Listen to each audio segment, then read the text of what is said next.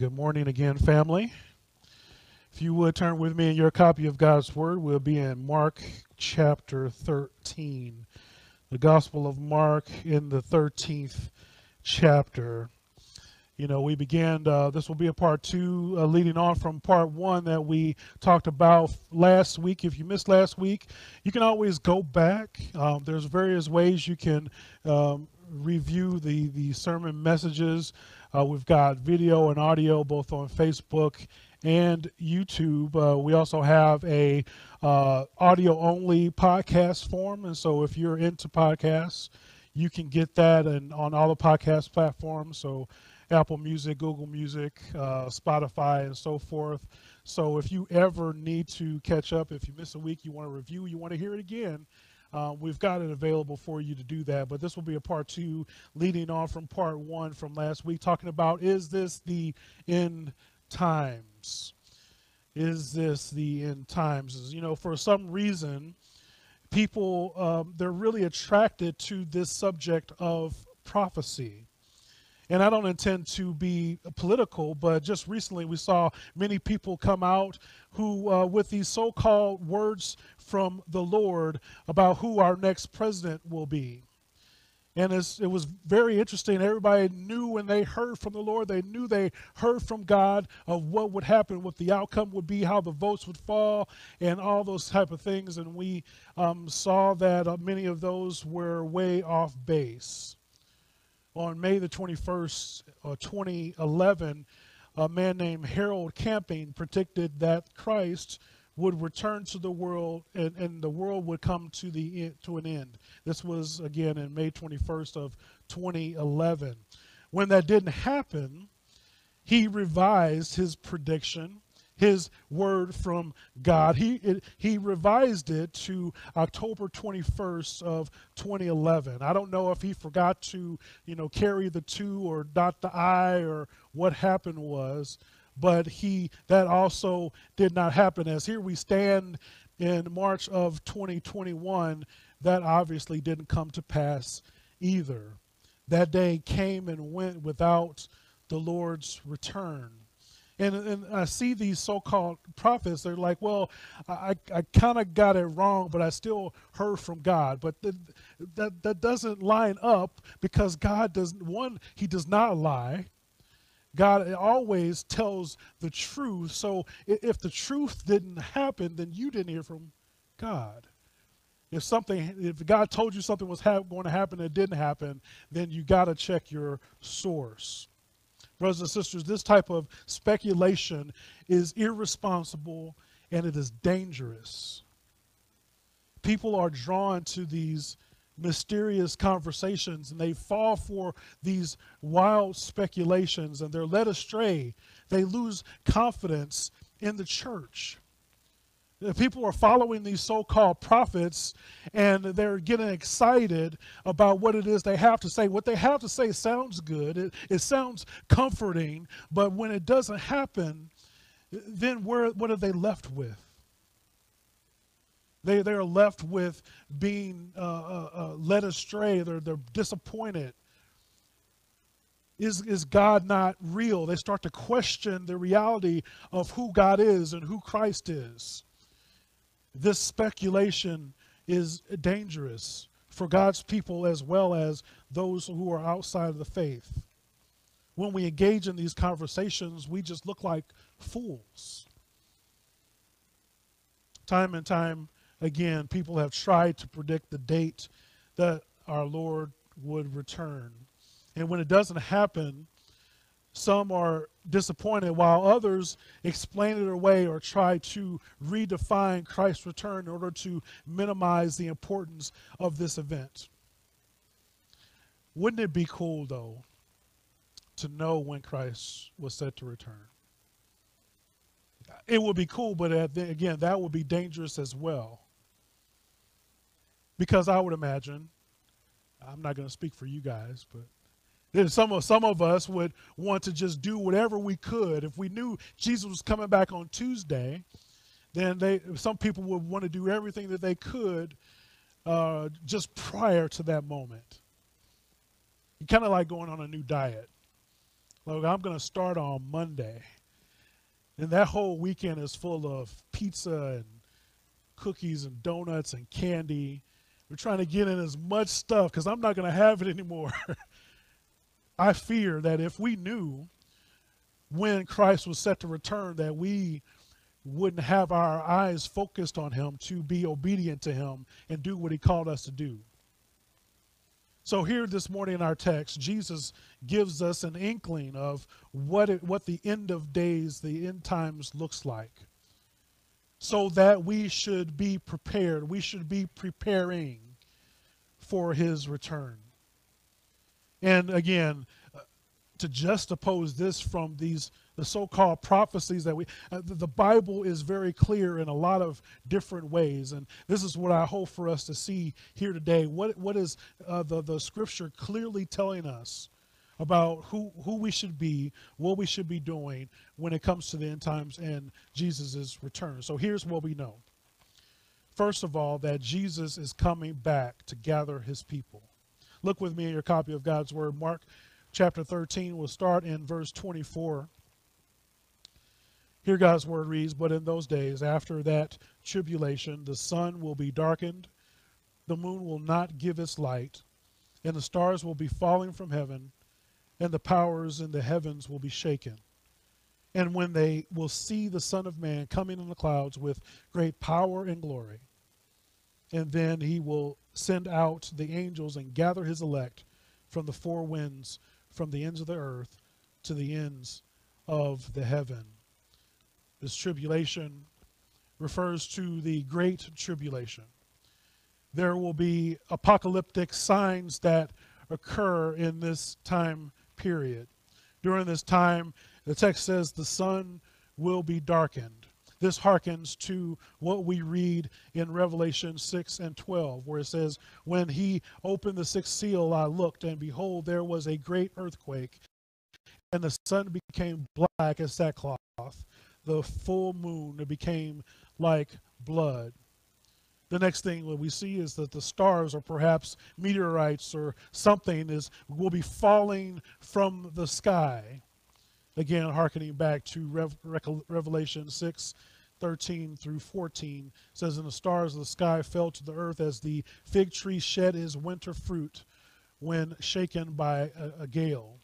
The sky vanished like a scroll that is being rolled up, and every mountain and island was removed from its place." What we see happening in the structure is that all the forces of energy that hold everything together, that is held constant by Christ in his control, will become random and chaotic. All these things will be shaken as God prepares to come in the person of Jesus Christ in judgment. Look with me again in verse 26, where it says that they will see the Son of Man coming in the clouds and with great power and glory.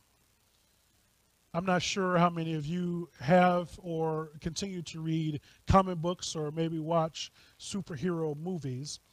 But this makes me think of many of those stories when you see something happening within the story, and people are taken or kidnapped or whatever bad is going on, and there is a moment of despair.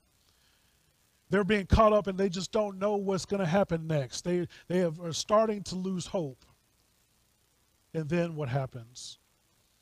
It seems like the enemy, whether it be the Joker or Thanos, Skeletor, or whoever, has rained down total devastation, and then it looks like they've lost the battle and the war is being won. Then all of a sudden, the hero appears. The hero comes out and appears from the shadow, just right at the nick of time in order to save the day. I don't know about you, but I get that vibe from this text.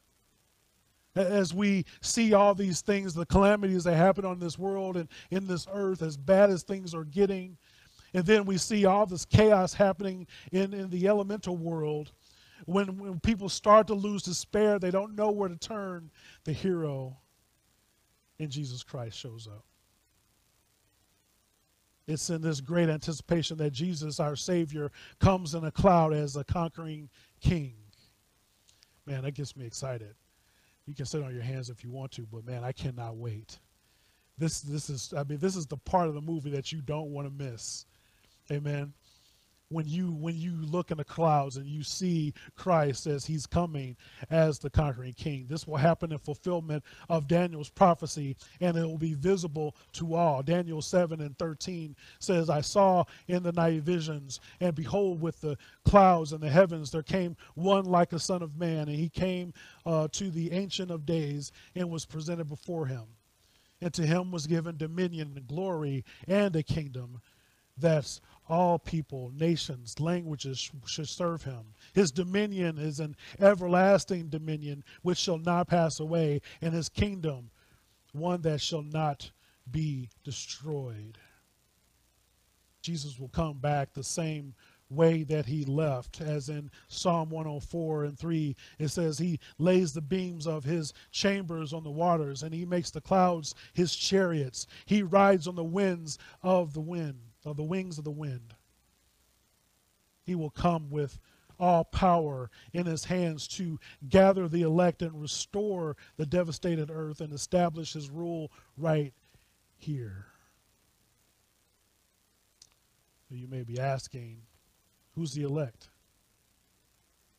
Well, that can be a long subject.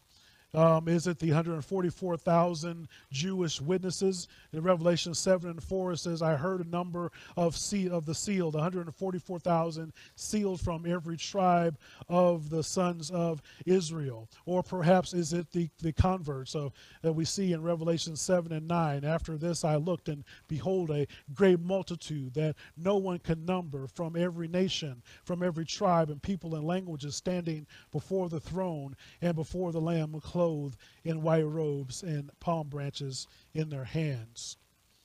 Or maybe converts of angelic preachers, Revelations 14:6. Then I saw another angel flying and directly overhead with an eternal gospel to proclaim to those who dwell on earth, to every nation and tribe and language of people.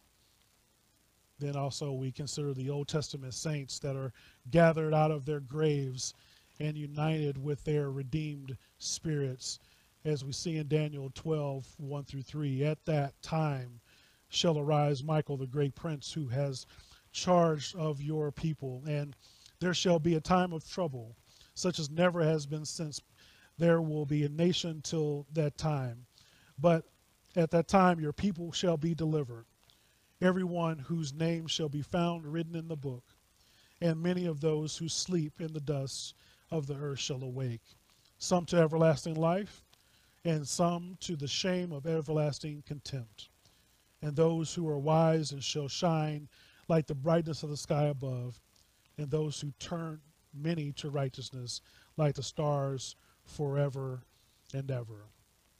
So this is a story for another time, as we dive into who is elect. But what we shouldn't miss is that Jesus is coming back, and he's coming back to gather his people. He's not going to leave us. Even as we're on the precipice of despair, when hope seems lost, that the enemy has won, we already know the end of the story. We already know that Jesus has conquered sin and the grave. He has conquered death. He has conquered the enemy, and he will return. Not only will he return, but Jesus will return again soon. Look with me in verse 28 of Mark 13. From the fig tree, learn its lesson. As soon as its branch comes tender and puts out his leaf, you shall know that summer is near. So also, when you see that things are taking place, you know that he is near, at the very gates. Truly I say to you, the generation will not pass away until all these things have taken place. Heaven and earth will pass away, but my words will not pass away.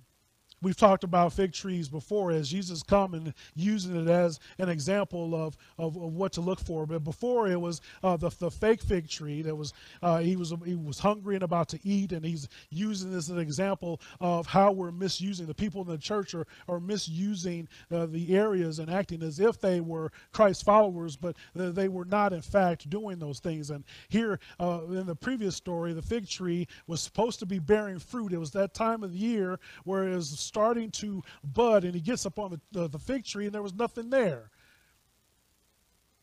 And then later we see this play out in real life as they get to the temple, and the money changers are there. They're misusing the house of God, and everybody knows or remembers the flipping over the tables and all that kind of stuff, because they were not doing what they were supposed to be. They were not being obedient. They were not doing what they were called to do. Here is another example of a fig tree, here used to tell time and see where the changing of the seasons. He tells the people, you know summer is coming when a fig tree starts to sprout its leaves. In the same way, when you see all these things happening in the world, when you see the things that we've just looked at here in Scripture, when you see these things happening, you will know that Jesus is about to return. So it sounds like the world will just be turned upside down and become almost unbearable. But these signs will tell us that all will be coming to an end. And Christ will return to once and for all deal with sin. He will deal with Satan. He will deal with death. He will deal with hell and the grave. And the Antichrist will be dealt with as well, along with all of these other false prophets. The present heaven and earth will give way to the new heaven and the new earth, pointing again to Revelation, this time in chapter 21, verse 1. Then I saw a new heaven and a new earth, for the first heaven and the first earth passed away, and the sea was no more. So even as we look at the world today and all the things that we're going through right before our eyes, this is evidence that we're getting closer to the return of Christ. And as hard as it is to see persecution in other places in the world, but even starting to happen here in this country, again, we should have our eyes on the prize and focused on Christ and heaven. Because again, Christ will return to gather his people. Christ will come again, and he will come again soon. And thirdly, only God knows when Jesus will return. God the Father is the only one who knows when Jesus will return. Look with me in verse 32. It says, but concerning that day or the hour, no one knows, not even the angels in heaven, nor the Son, but only the Father. Be on guard, keep awake, for you do not know when the time will come. It is like a man going on a journey when he leaves home and puts his servant in charge, each with his own work, and commands the doorkeeper to stay awake. Therefore, stay awake, for you do not know when the master of the house will come, in the evening, or at midnight, when the rooster crows, or in the morning, lest he come suddenly and find you asleep. And what I say to you, I say to all, stay awake. Jesus is clearly talking about his imminent return for us. Much like the Trinity itself, this is one of the mysteries that is difficult to understand. When he says, no one knows, not even the angels in heaven or the Son, but only the Father. How do I make sense of this? Well, when we all would affirm that there is one God who reveals himself co-equal persons. We have God the Father, we've got the Son, God the Holy Spirit. And if you remember before we talked about this little symbol that kind of explains or it gives you a visual representation of the thing we call the Trinity, where the Father is not the Son is not the Holy Spirit, and the Holy Spirit is not the Father. And so taking all this in and trying to understand, while Jesus possesses the attributes of deity, including being all-knowing or omniscient, when it comes to this particular detail, Jesus has laid that aside. He's laid it aside so that as he has come in human form, for him to be totally in submission to the Father. The only way to understand this is to see that when he took on this human nature, he entered time and space, and while he did not surrender his deity, he just laid aside this particular piece.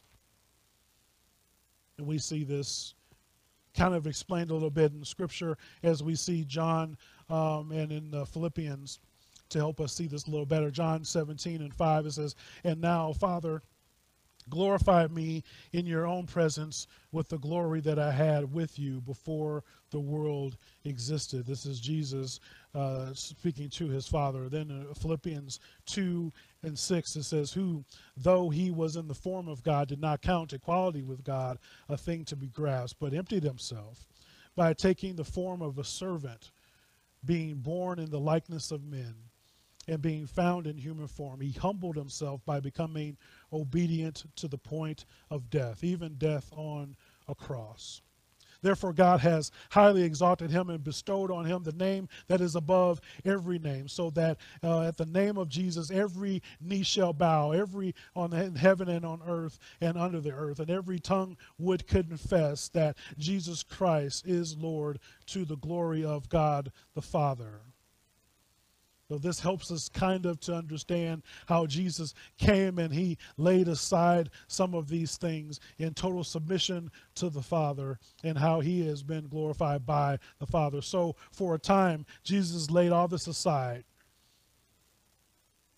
And to my point earlier, Jesus himself admits that he does not know the day or the hour. How arrogant must we be to say that we know more, that we know better? That makes me shudder when people seem to, that they say they know something that Jesus himself has said he does not know. How arrogant you must be. A plain and clear reading says that only God the Father knows. So even though we don't know when Jesus will return, we should understand what we need to be doing, or how we need to live until that time comes. Similar to last week, Jesus repeats himself and says, "Be on guard. Be awake." You know, when I was a kid, I like many kids, I'm sure we all have a similar story where we like to just play games. And it's funny, as a kid, we wanted to play as if we were adults with a job. Now I wish I could not do that. But if you were like anything like me, you were a little anxious to have that type of responsibility and to be able to do these various things. I remember playing as if, I was a teacher in a classroom, and I always loved books, and I would put books out and I would, read from them as if I was teaching a class. That probably should have been a tip-off for me at an early age, what was in store. And likewise, we would play church sometimes. Me, my cousins and stuff, we would get together, and some of us would take turns being the preacher and stuff, and whatever, and mimicking what we saw in church. Again, it should have been another tip off for me as a young child. But when it comes to what we're doing, I see some resemblance. I mean, it's still like some of us are still playing church. It's like we're going through the motions, acting as if, but we're not actually being in the profession of being a Christian. That we're not actually doing and being obedient to what God has called us to do. We're just too busy playing. And when we're done playing, we put everything away and we go and do something else or play something else. As we talk about Christ and his imminent return, I pray that we are not playing church. I pray that we're not playing as if we were a Christian. I pray that we encounter our risen Savior and we understand what he has for us, and we are obedient to him as he was obedient to his Father. As disciples of Christ, we simply cannot afford to fall asleep. We need to remain watchful and be prepared for him to return at any time. It's also similar to if you're about to have company come to your house. You know, you want to do all this, the cleaning up, right, before they come over. You want to do the vacuuming, you want to do the dusting, and make sure all the dishes are washed and clean and ready to go. And you clear off the table. You usually use the table to stack up your bills and books and stuff throughout the week. But when company is coming over, you want to clean up and straighten up because you want to put on a good impression for your guests. Imagine if you just kept everything clean and straight. What if you put things where they belong? This is my thing, right? Not everybody is different. Everything has a place, and everything in its place. What if we lived like that? That we put everything where it belongs. So when guests came over, we didn't have to do the cleaning up. We would be ready to entertain our guests. Similar to what I started out with, if we knew when Jesus was about to return, I'm afraid that we would put our stuff everywhere. We would just continue to do whatever it is, live our life in any kind of way that we wanted to, and then we try to get ourselves cleaned up the day before Christ returns.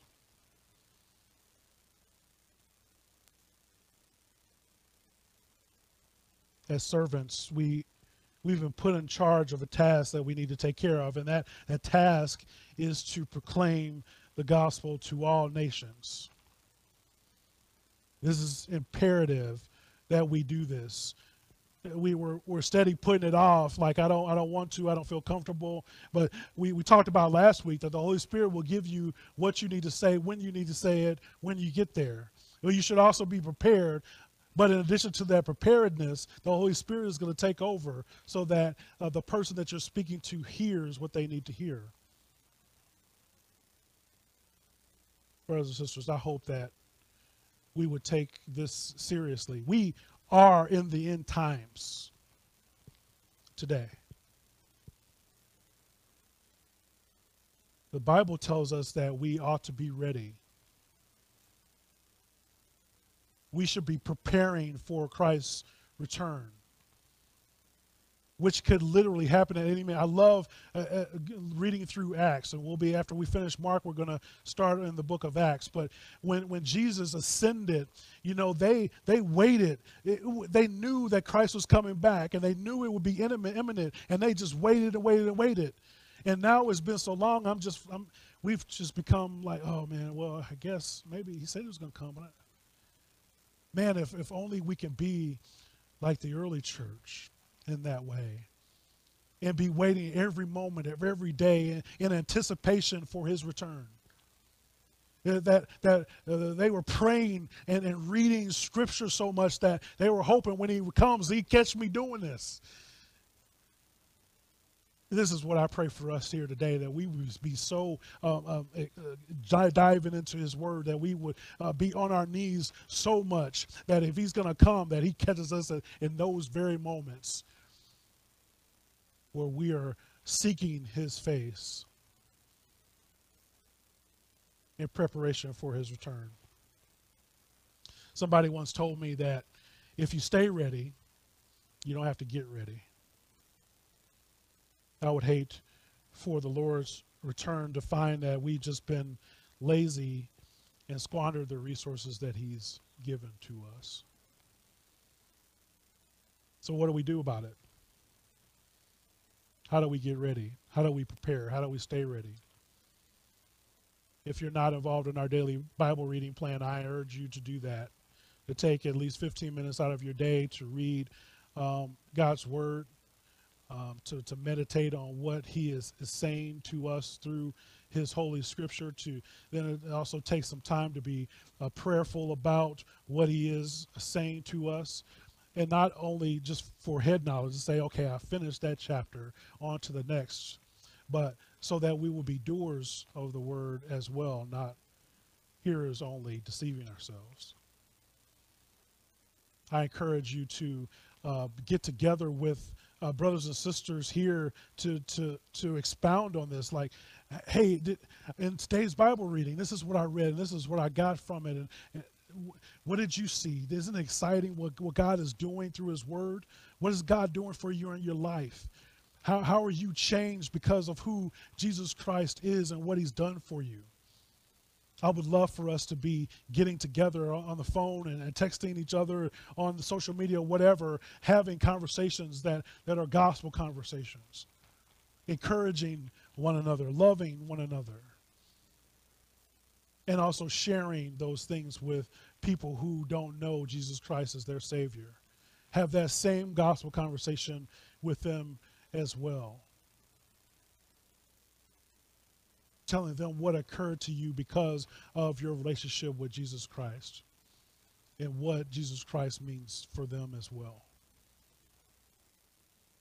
That we have a fervency. That's why we've been having a focus on missions here this year and before as well, obviously, but so that we can make sure the people out in the field who are going and taking their families overseas, or some people coming overseas coming here, so that all the nations will hear the good news and they would know the name of Jesus Christ. These are the things that we need to be active in doing, that we shouldn't be lazy about. So if you have questions about any of these things, what that looks like for you in your life, and how, maybe it's something new and different that we're not even doing here at this church, and if you've got ideas about Bible study or a prayer service, or how to go and tell people the gospel and to be engaging them, what we can be doing for our communities, I would love to hear those things so that we can be on mission, we can be prepared and do what God has called us to do. Let me pray for us. Father in heaven, we thank you so much for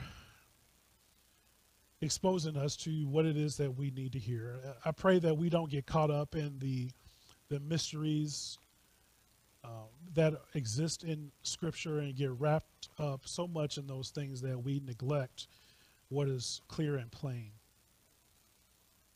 Help us to see how we can live for you and in our own lives, every moment of every day, and what it is that we're doing. Help us to be courageous enough to go and share the good news and to minister those who don't know the name of Jesus, who haven't trusted in you. Father, help us to be the people that you've called us to be. I thank you for all these things in Jesus' name. Amen.